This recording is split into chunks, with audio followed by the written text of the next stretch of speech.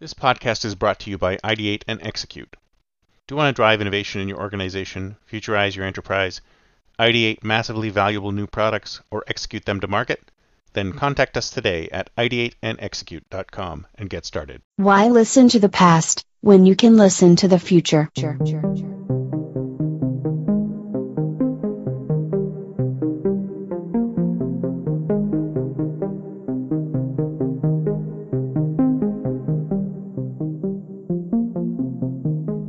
Welcome to the Think Future podcast, broadcasting from deep in the heart of Silicon Valley, California.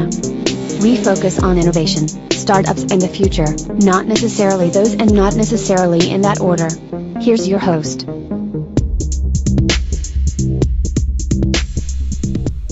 This is Calabucas for Think Future Extra. Another thing that bugs me about the internet is sales. Sales. What do you think your spam folder is full of?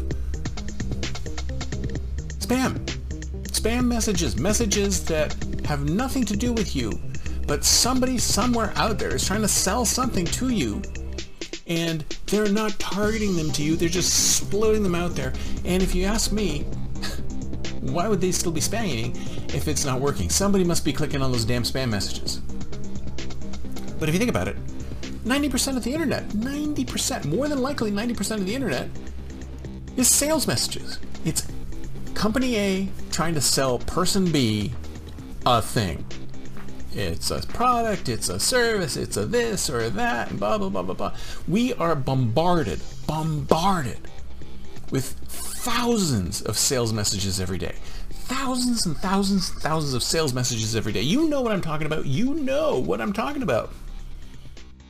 Whether it's in an email newsletter, or it's in Facebook, or in Twitter, or wherever you are, if you are on the internet, but even when you're on the internet, when you're listening to the radio, when you're reading a newspaper, when you're looking at a magazine, when you're driving along the road and see a billboard, we are inundated with sales messages every single day, thousands upon thousands of them. And we get annoyed. In fact, we've gotten to the point where we've just tuned these things out. What is it called? Banner blindness? I remember that term where, we've tuned these things out. It's an ad. We're just going to go past it. So think about all the money, all the millions and millions of dollars that these poor businesses have sunk into these ads that are being presented to somebody who doesn't necessarily want what's being presented. Right? So all these ads are being targeted to people who don't really want what's being presented.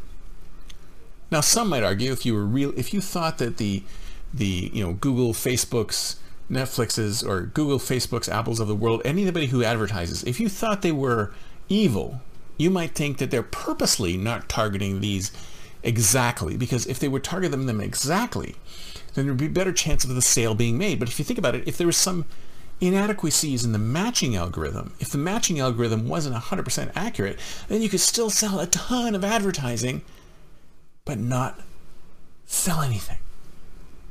Makes you want to think, huh? Google's don't be evil? But I digress. So let's assume for the sake of argument that these companies really, really, really are interested in connecting the buyer with the seller. That they really, really want the seller to sell to the right buyer.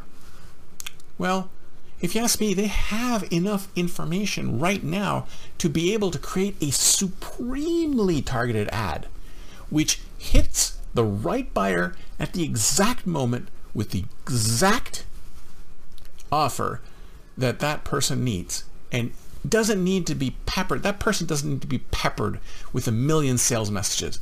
That peppering a million sales messages is just padding Google's bank account. But there is a way.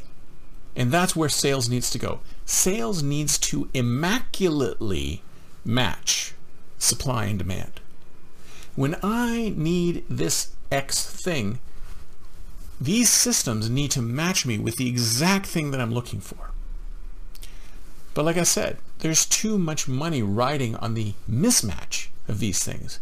So that is how we fix sales. We fix sales by building systems that perfectly match the buyer and the seller at the exact same time. Now, I've talked about this with a number of people, and they say my theory is bunk, that there's no possible way we can do that. It's not possible because the buyer never really knows what they want.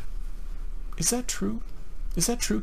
Would you say that the reason why Facebook and Google and all these systems, all these feeds that are sort of sucking you in and giving you that dopamine hit day in, day out, aren't giving you exactly what you want to keep you hooked on the service? It's like a drug.